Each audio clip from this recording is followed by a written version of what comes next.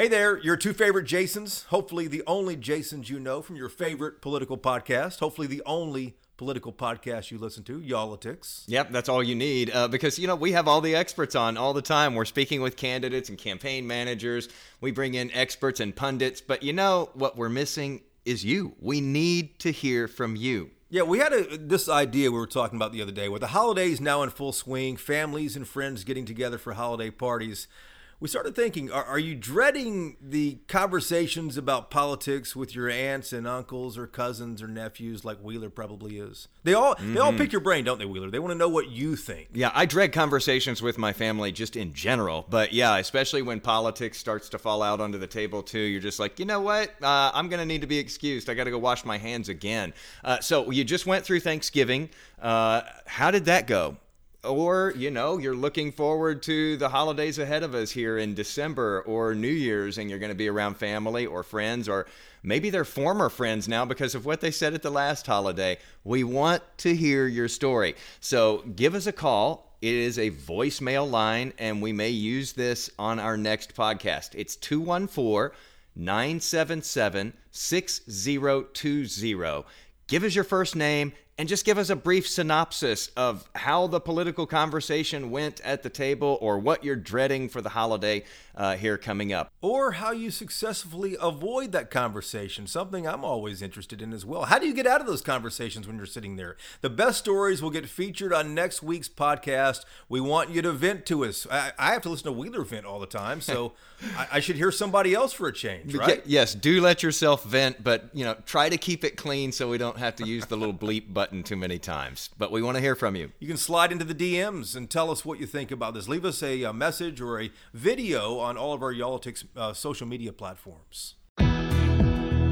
Welcome to Yallitics, the home of cold beer and hot takes on Texas politics. Hey there, welcome back to Yallitics. Question for Wheeler again. We're going to start with questions for Wheeler every week now, I think. I hate when we start with questions for Wheeler. It makes me nervous. Were you really 38 years old when you cast your first vote? That's the question I have. I don't know where you got that. I'm not even 38 yet. How old were you, seriously, when you cast your first vote? You never know what answer is going to come out of my mouth there. I think if I remember correctly, I voted as soon as I was able to vote. Now, I wasn't consistent with it over the years probably after that. And I probably didn't vote in like the, city elections and things like that. But I think I cast a ballot as soon as I was able to. And your first vote for president, was it Eisenhower or Kennedy? Who was it? That would be neither. I don't remember what the election was. I would have to start doing the math. See, you should have told me ahead of time here. I'd have to figure out who the candidate was at the time. But I've glossed over all that and purged all those memories. But I know that I voted in that first presidential election that I was able to because, I took my civic responsibility seriously. Stop it. This is your civic responsibility. This podcast is your civic responsibility. Speaking of which, it is. What are you having today? What are you drinking, man? I'm having a Wild Texas Kolsch. Get the hell out of here. Are you serious? Are you having the same thing? Same thing, dude. This is getting ridiculous. We're becoming like a married couple here, just like finishing each other's sentences, pulling the same drinks, What's going on? So this is, I had to look this up, and the label for this Wild Texas Kolsch is pretty cool, but I couldn't figure out who made it. It's made by the Texas Beer Company, LLC, in Taylor, Texas. And because I knew you would Just know outside where of Taylor, Austin. Texas is, my point, because I knew you knew where Taylor, Texas is, I had to look it up and find out it's just east of Round Rock in Williamson County. How do you never know your geography in this state? You've lived here forever. Dude, Taylor, Texas is like 300 people. Come on, man. No. If I remember correctly, and now you're going to get me in trouble here. Yeah, I'm almost certain of this. Is Taylor, Texas not the place that landed the humongous chip manufacturing facility that's one of the humongous chip manufacturing facility that's coming to Texas? I mean, like huge investment. I see you looking this up right now. I'm almost certain that it was Taylor, Texas. So if you haven't heard of Taylor, Texas before now, chances are you're going to hear of Taylor, Texas, because that put that place on the map. I'm impressed with your headline knowledge for small towns in Central Texas. Maybe Alex Trebek could quiz you on this as well. The elevation of Taylor, Texas, 564 feet, is 20 square miles. That I did not know. The relative humidity right now, 57% there. But the population is 16,000. What is Taylor, Texas famous for? The Google machine's working really well today. So in 1877, they had a cotton gin. Of course, they brew beer now. But I don't know. I'm sure you're correct about that. I have no idea. Well, if I'm not, I'm sure that Twitter will let me know about it in no time at all. Maybe it says Taylor, Texas, Samsung. It's the Samsung Austin Semiconductor Project. Impressive, Humongous. man. So there you have that. So getting back Cheers. to, yeah, absolutely. Getting back to our civic responsibility here, I thought, doing the research for this podcast, that I'm pretty plugged in politically. I kind of know what's going on. I follow your Twitter feed. I kind of feel like that I'm onto things here. But our guest today makes me realize how much more that I actually have to do. This guy's 18 years old. I think he might be, Wheeler, besides myself, the youngest person to ever speak on this podcast. Wow, he really improved our average then. He's taking it way lower. He's one of these people who, makes you feel like, gosh, it makes you start thinking, what was I doing again when I was 18? Right. And you start to feel a little bit embarrassed, super duper involved. Whether you agree personally with his personal politics is another thing, but super duper involved. And this is what we should see, I think, in younger people, across the political spectrum. It's going to be your country. You're going to be the ones in charge of everything in a few years, and you got to get involved and get in there. And this one is doing that in a big way. We just got done with the midterms here, and, there's a lot that's always said about the youth vote, the youth vote, the youth vote. They're going to change it all. It's going to, break records. It's going to do this.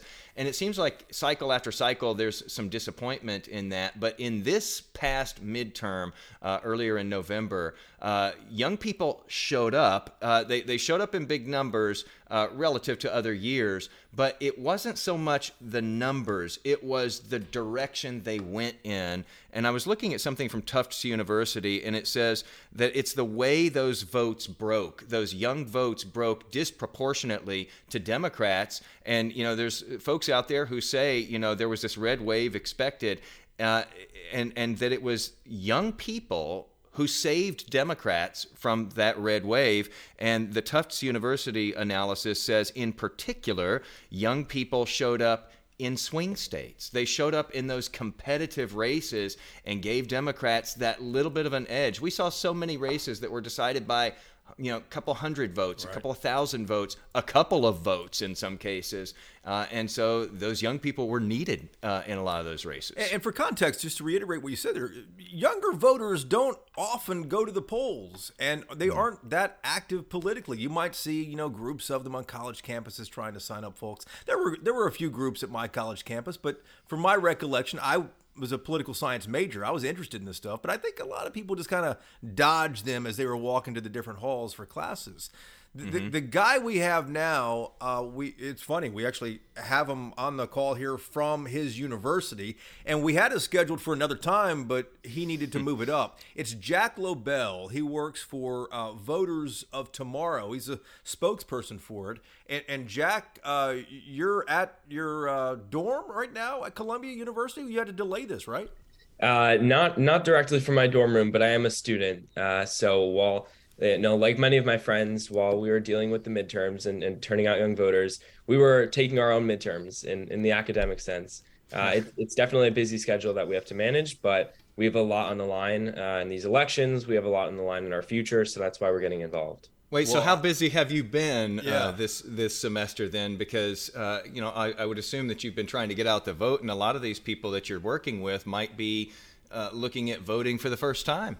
Right. So I voted for the first time for myself this election. I'm 18 years old. So that felt great, having been an organizer and an activist, finally being able to make my voice heard at the ballot box as well. But yeah, I mean, that's the importance of having young people involved in these elections. We have people on the ground in 50 states right now. We have volunteers, and we have chapter presences in 25 states right now. It's extremely important that we have young people who are in school. Young people who are just becoming involved in politics for the first time, young people who have these unique circumstances, getting involved in politics. We have the most at stake here in our future. And that's why Voters of Tomorrow was founded in the first place, so we can harness this youth political power that we have. Now, a lot of people think that this might have been a fluke. That okay, there was a high turnout in youth vote, but the same thing happened in 2018. The same thing happened in 2020. The numbers and the records are showing that this might be here to stay. Here's the question. Everyone knows that when you're in college, you got your mind on a lot of other things. Not everyone may be as organized as you, Jack. But how do you keep the younger folks interested in what's going on? So young people are the generation that is bucking youth voter turnout trends. For, as you mentioned, for 3 cycles in a row right now, we've been turning out in high numbers with margins that favor democracy, margins that really save this election. We are voting, but we have to keep this trend going. And that's about sustained youth voter outreach from campaigns. Young voters have always been an afterthought. So really, if we want to keep this momentum going through Georgia in a week, and through the 2024 elections in 2 years, we have to have sustained youth voter outreach from campaigns. We also have to have efforts that support efforts that are youth-led, like Voters of Tomorrow. And what does that mean? It means that young people know how to turn out young people because we've grown up under these unique circumstances. We have these unique perspectives. We know what it's like to fear for our lives in a school. We know what it's like to be growing up in an environment that is already facing a climate crisis. We know what it's like to grow up and go to school in a pandemic. These are experiences that have changed our generation, and it allows us to connect with our peers on a level like no one else can. And that's why Voters of Tomorrow, we've remained completely youth-led, because we just think it's so important for those 6 million text messages that we sent leading up to the election, for those to be completely centered around Jack, youth experiences. Yeah, go ahead. Let me ask you about that. How do you reach out to youth voters? Because campaigns have been scratching their heads on this for a while. Candidates have been scratching their heads. They try to hit, TikTok, or if they're lucky, TikTok, but Facebook, maybe Twitter, something like that. How do candidates and campaigns actually reach them? It's obviously on their phones, but through what app or how?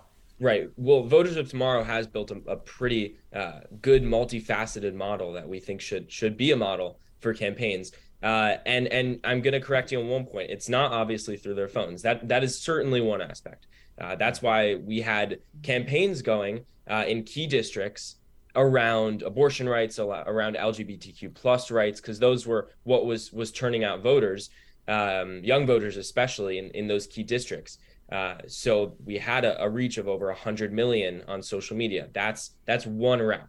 Those 6 million text messages that we sent, that's one route. The hundreds of volunteers we mobilized in every single state to call voters in key districts, that's one route. But really, it's about being on the ground. We want candidates who are going to show up to college campuses, like Beto O'Rourke did when I'm going to use this one example. County officials representing Texas A&M's campus, they closed the on-campus early voting site there, effectively silencing young voices at the ballot box. Beto O'Rourke showed up to a packed auditorium there. He took youth voices into account. He listened to us.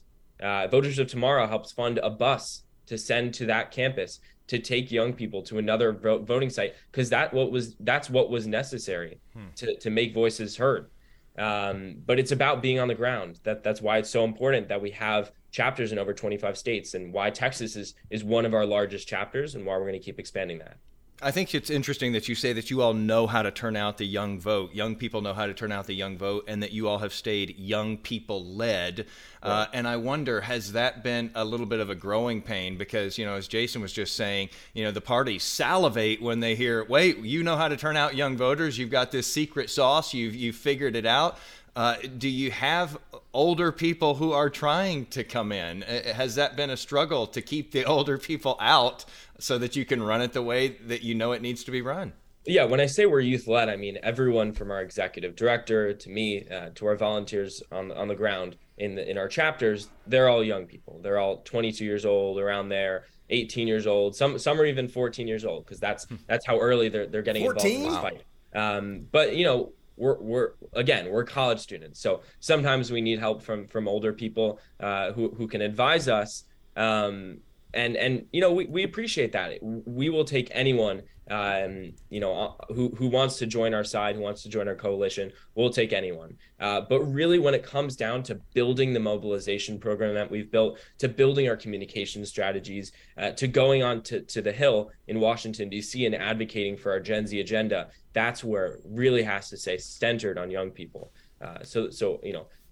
I think that makes Voters of Tomorrow a pretty unique organization in that sense, because we're college students. We don't have the money. We don't have millions of dollars or billions of dollars in funding. We don't have those connections that people make over decades of experience in politics. But I think our mission is so powerful that if we can take other generations into this fight with us, we're more than willing to do so. Jack, talk about your mission and talk about the agenda as well, because these Gen Z voters who showed up, all three of the most recent cycles, voted more Democratic than Republican, but you guys can't be put into a box. What do the younger voters today want? So young voters are, first of all, I'm going to say that the Voters of Tomorrow is nonpartisan. When I said that we had our meetings on the Hill, we had meetings on both sides of the aisle. We think it's extremely important. Every single person, every single representative in Congress, every single state legislator, every single governor, they all represent young people. They all represent, whether they're a Democrat or they're a Republican or they're an independent, they represent young people. And it's important for young people to be heard in that sense. So yes, young voters skewed heavily Democratic over this cycle, but really what Voters of Tomorrow is about is turning out young people. We're not interested in, we have our endorsed candidates, and those candidates are the ones who are fighting for our futures, who are fighting for our Gen Z agenda, which I'll get to in a second. But really, if we're not picking sides based on who's a Democrat or who's a Republican. We're picking sides based on who's fighting for our future, who's fighting for our Gen Z agenda. That's the first thing. And what is our Gen Z agenda? Our Gen Z agenda was crafted based on polling data that we took from young voters across the country. And what do we see? We saw that young voters are incredibly united for progress. We are the most diverse generation in American history in terms of ethnicity and in terms of race. But we are incredibly united when it comes to, wanting our lives not to be in danger in schools, wanting weapons of war not to fall into the hands of the wrong people. We're incredibly united on that front. We're incredibly united in the fact that we think climate change is real and it is a crisis. We are incredibly united on that front. There are so many things on which young people stand a united front, and that's why we're going to get it done together. Do politicians know how to talk to this age group, in your estimation, and do they know the right venues to reach this group? Not always, which is why it's so important that we have our youth-led operation going. It's why it's so important that campaigns take this model that we've built and support it on our end, and maybe implement some of it into their own strategies. Because I think not always do they know how to reach young people. It's not one witty TikTok in the week leading up to the election. That is not enough. It is sustained outreach. It is President Biden going out every single day of the next few years and doing something that's going to reach young people. It's sustained. That's what candidates need to do. We've built this model. It's on the ground. It's locally driven. It is multifaceted, and it is by Gen Z. Is anybody actually doing that, though? President Biden has said a few things. You mentioned Beto O'Rourke, who ran for governor here in Texas. But is anyone actually, reaching out and touching youth voters? Yeah, there are some campaigns that we saw have a lot of success with young voters, and that's because they built programs that were around young voters, potentially by Gen Z staff. That's the kind of thing you need. In Pennsylvania, we had Josh Shapiro. He found extremely successful. He found a lot of success in the youth voting bloc. That's because he had a campaign that was directed towards young voters, that was on the ground. His daughter herself is a young person at the University of Pittsburgh, I believe. That's the kind of thing you need. It's reaching young voters where they're at. It's listening to our voices, not just talking to us. It's not, go ahead. And as you say, it helps to have some young people on staff who actually speak Right. that language and have those connections. I want to ask you this, because we have our first Gen Z member of Congress who was elected this go round. What do you think when you look at government, though, and do some people your age get frustrated when they look at leadership in government that is far, far older than they are, in fact, older than the average American is?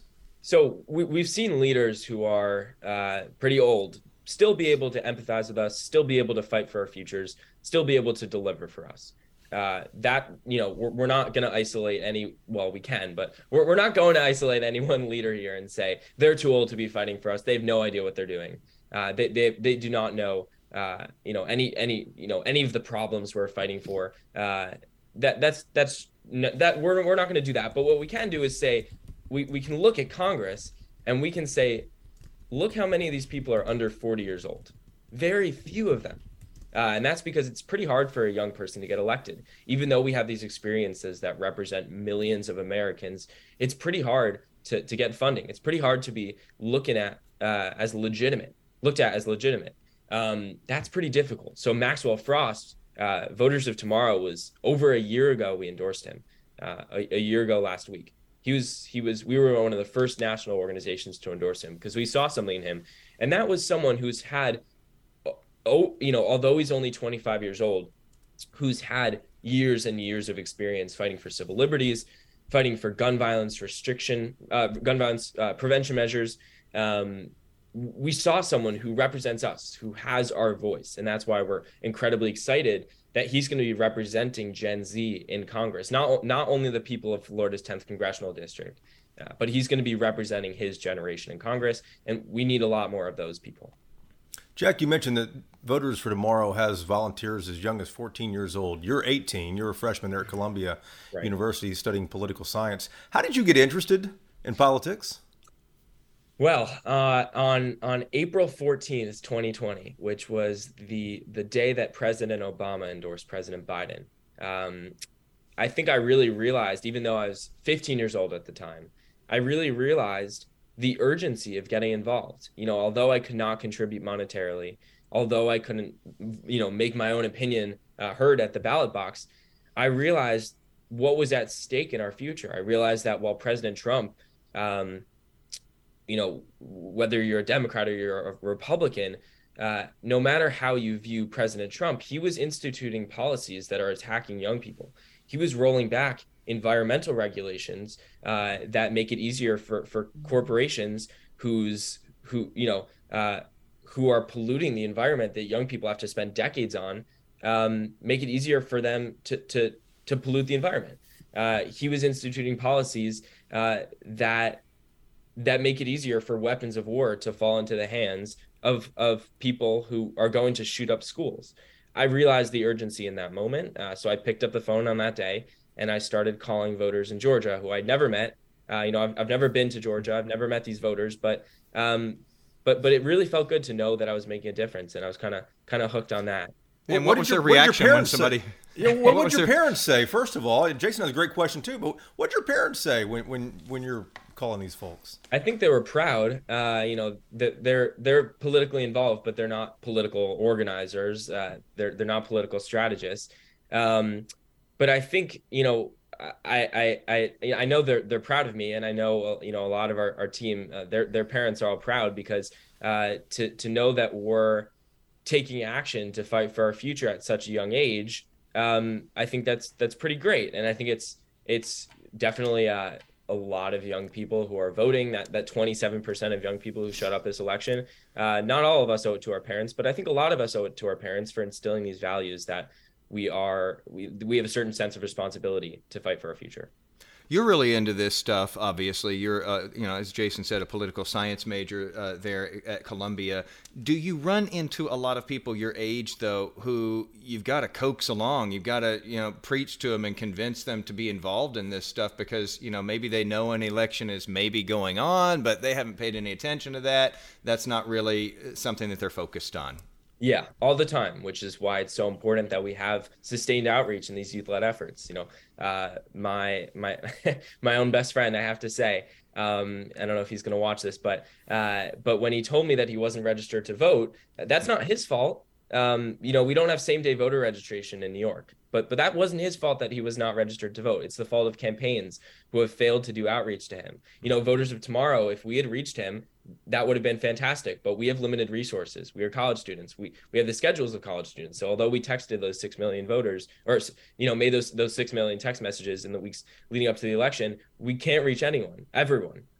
So that's why we have to have sustained outreach. We need some backup on this front, but certainly there's we're doing everything we can to get those voters like you're talking about, Jason. But this was your best friend, man. How did you not reach this guy? Come on, Jack. It was a failure because I asked him in June and he said I don't know if I'm going to vote today. And then I asked him again in November and he said that do I have to be registered? That's why we need same-day voter registration. Hey, speaking of college students, when do you find time to actually get this stuff done? That's a great question. I think I've since high school, when I started working on campaigns, I kind of got used to it, like a lot of my friends at Voters of Tomorrow have. So, like our executive director, he's 20 years old. He's still managing a pretty hectic college schedule, but he's basically bi-coastal now because there's young voters all over the country to turn out. Wow. I want to ask you about money because candidates spend gobs of money. It seems like we set a record every single cycle here, and most of that money that they raise and use to advertise is out over television. And I'm just curious, people your age are probably not sitting there watching a lot of television commercials. How do candidates reach your age group? I know that you all specialize in that, and that's what you do. Right. But if I'm a candidate and I'm spending money, am I spending that on TV anymore? It's getting out young organizers on college campuses. We've seen the Warnock campaign do that. They've hired dozens, if not hundreds, of young organizers to be on college campuses. That's where their money should be going. It can be digital ads. It was effective in Pennsylvania. When we saw ads on TikTok, when we saw organic content on TikTok, that's like content that you don't put a ton of money into, that's they can be spending their ads on digital. They can be spending their ads on text messages to young voters, calls to young voters. But in terms of where they should be spending their money, sure, they should be spending their money on reaching older generations, but talk about untapped potential. If you're a Democrat and a Democratic candidate, and you saw this 27% nationally that young people voted, but you look at the margin by which they voted Democrat, that should be a signal that is the untapped potential that you want to be tapping right now. Did you get calls after that? After those kinds of numbers get racked up, do you get people who are in the party or even in other parties saying, hey, how do we get a slice of this? What are you guys doing? How can we get some of this magic? Do you get that? We do. I think campaigns are taking notice that we are a Gen Z led coalition, but we're still turning out young voters at these numbers. We're still contacting young voters at these numbers. And we're flattered by that. We're flattered by the engagement, by the calls, but really what we need is for them to be partners in this mission in terms of, building their own programs like this, in terms of helping support us monetarily. We are young people. So again, we don't have those billionaire connects. We are doing this by with the help of grassroots donors. But that's why it's so important that we have partners within campaigns, that candidates are lining up with us directly and saying, how can we help your mission? Because we know you're fighting for us. We know you're trying to deliver for us. How can we deliver for you? Jack, you mentioned what happened in College Station at Texas A&M with the county officials closing that voting location. In Texas, the legislature reconvenes in January. Texas has long had a Republican-led legislature, like more than half the states across the United States. How do you expect Republican lawmakers who run these legislatures to respond to this high youth voter turnout? I think they should be proud of young people for making their voices heard. Do you expect any legislation, though, to impact the work you've done?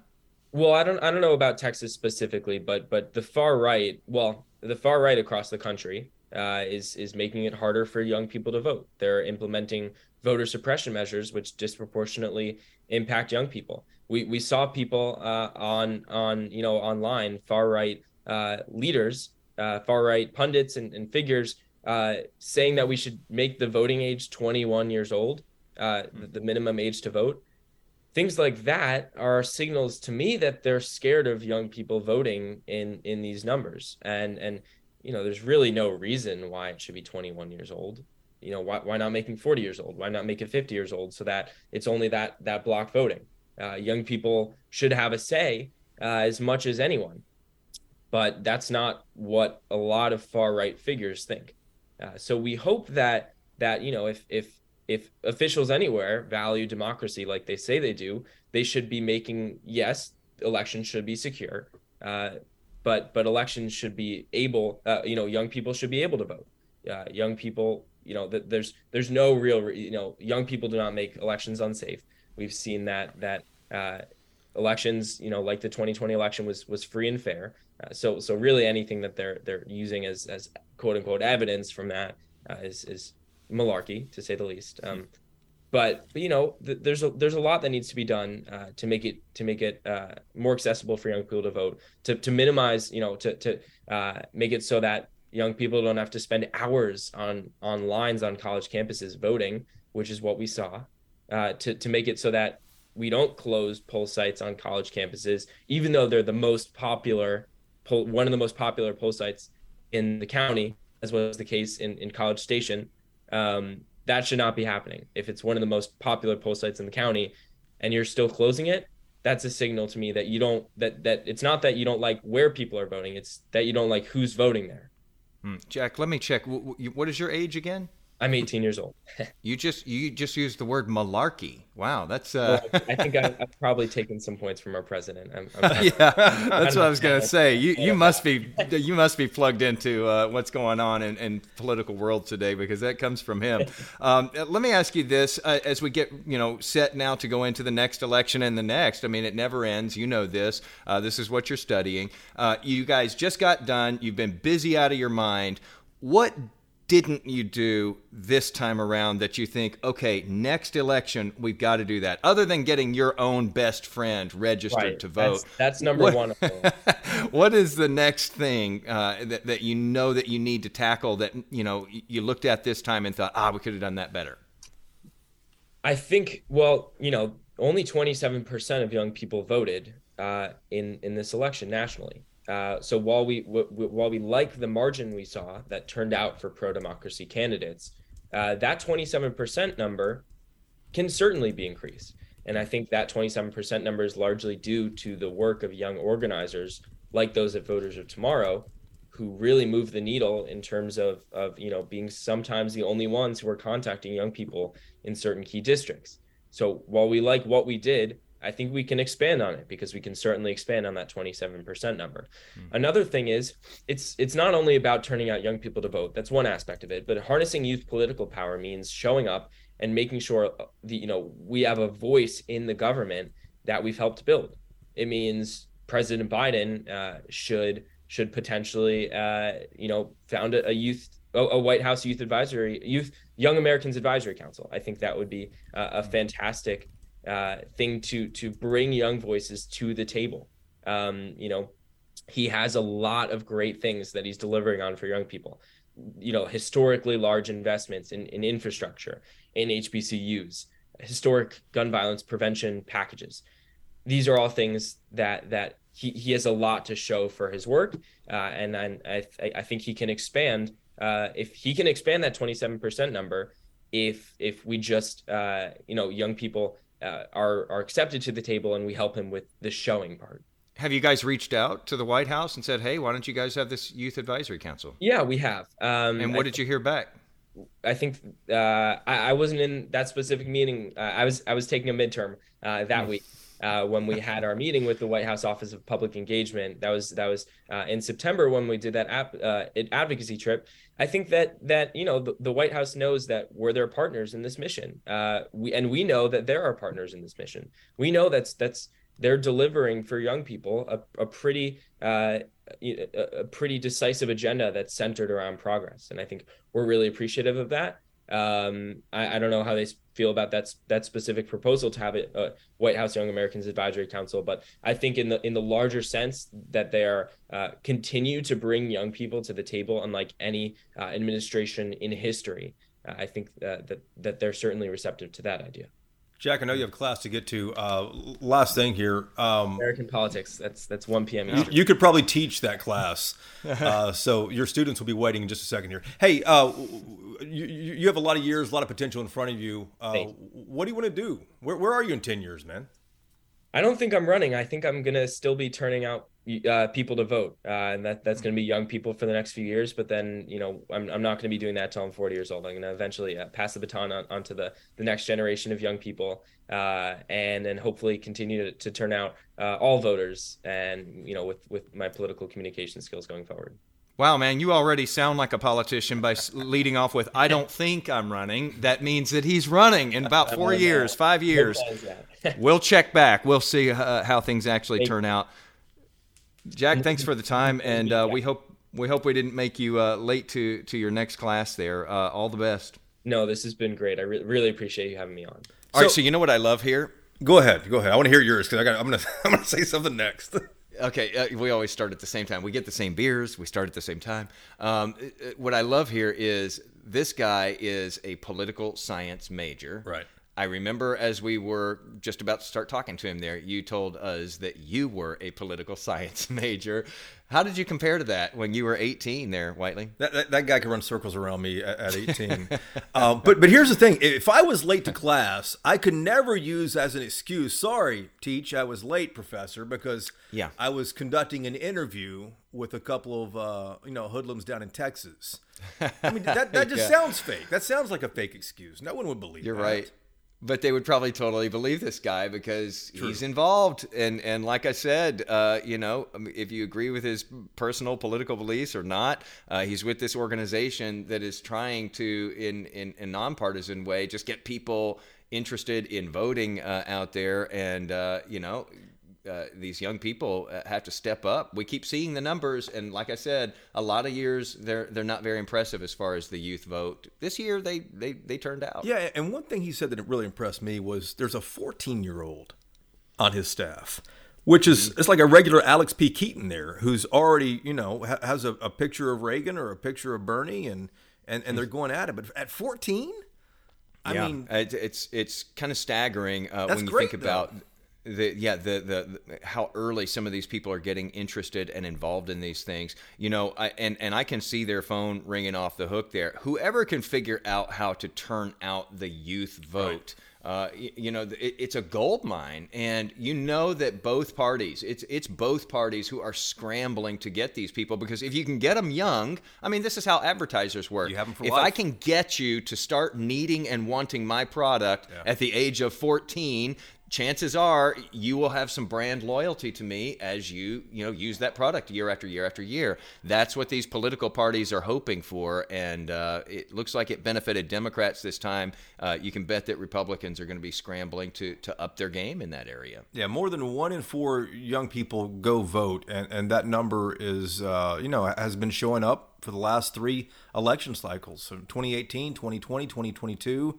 We're closing in on 2024. That race is already underway. Less than 2 years now from the presidential race. I wonder whether they can sustain that, whether this youth vote can sustain those numbers. And if they can, that's really a trend line that's moving up and moving in the right direction.